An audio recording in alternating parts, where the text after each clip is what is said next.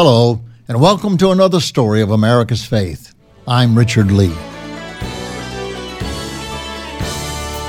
Many Americans knew Dale Evans as the singing cowgirl, alongside her husband and fellow movie star Roy Rogers. Yet, she was an inspiration on her own. Born in Texas, she began her singing career in Chicago, which led her to Los Angeles in a movie contract.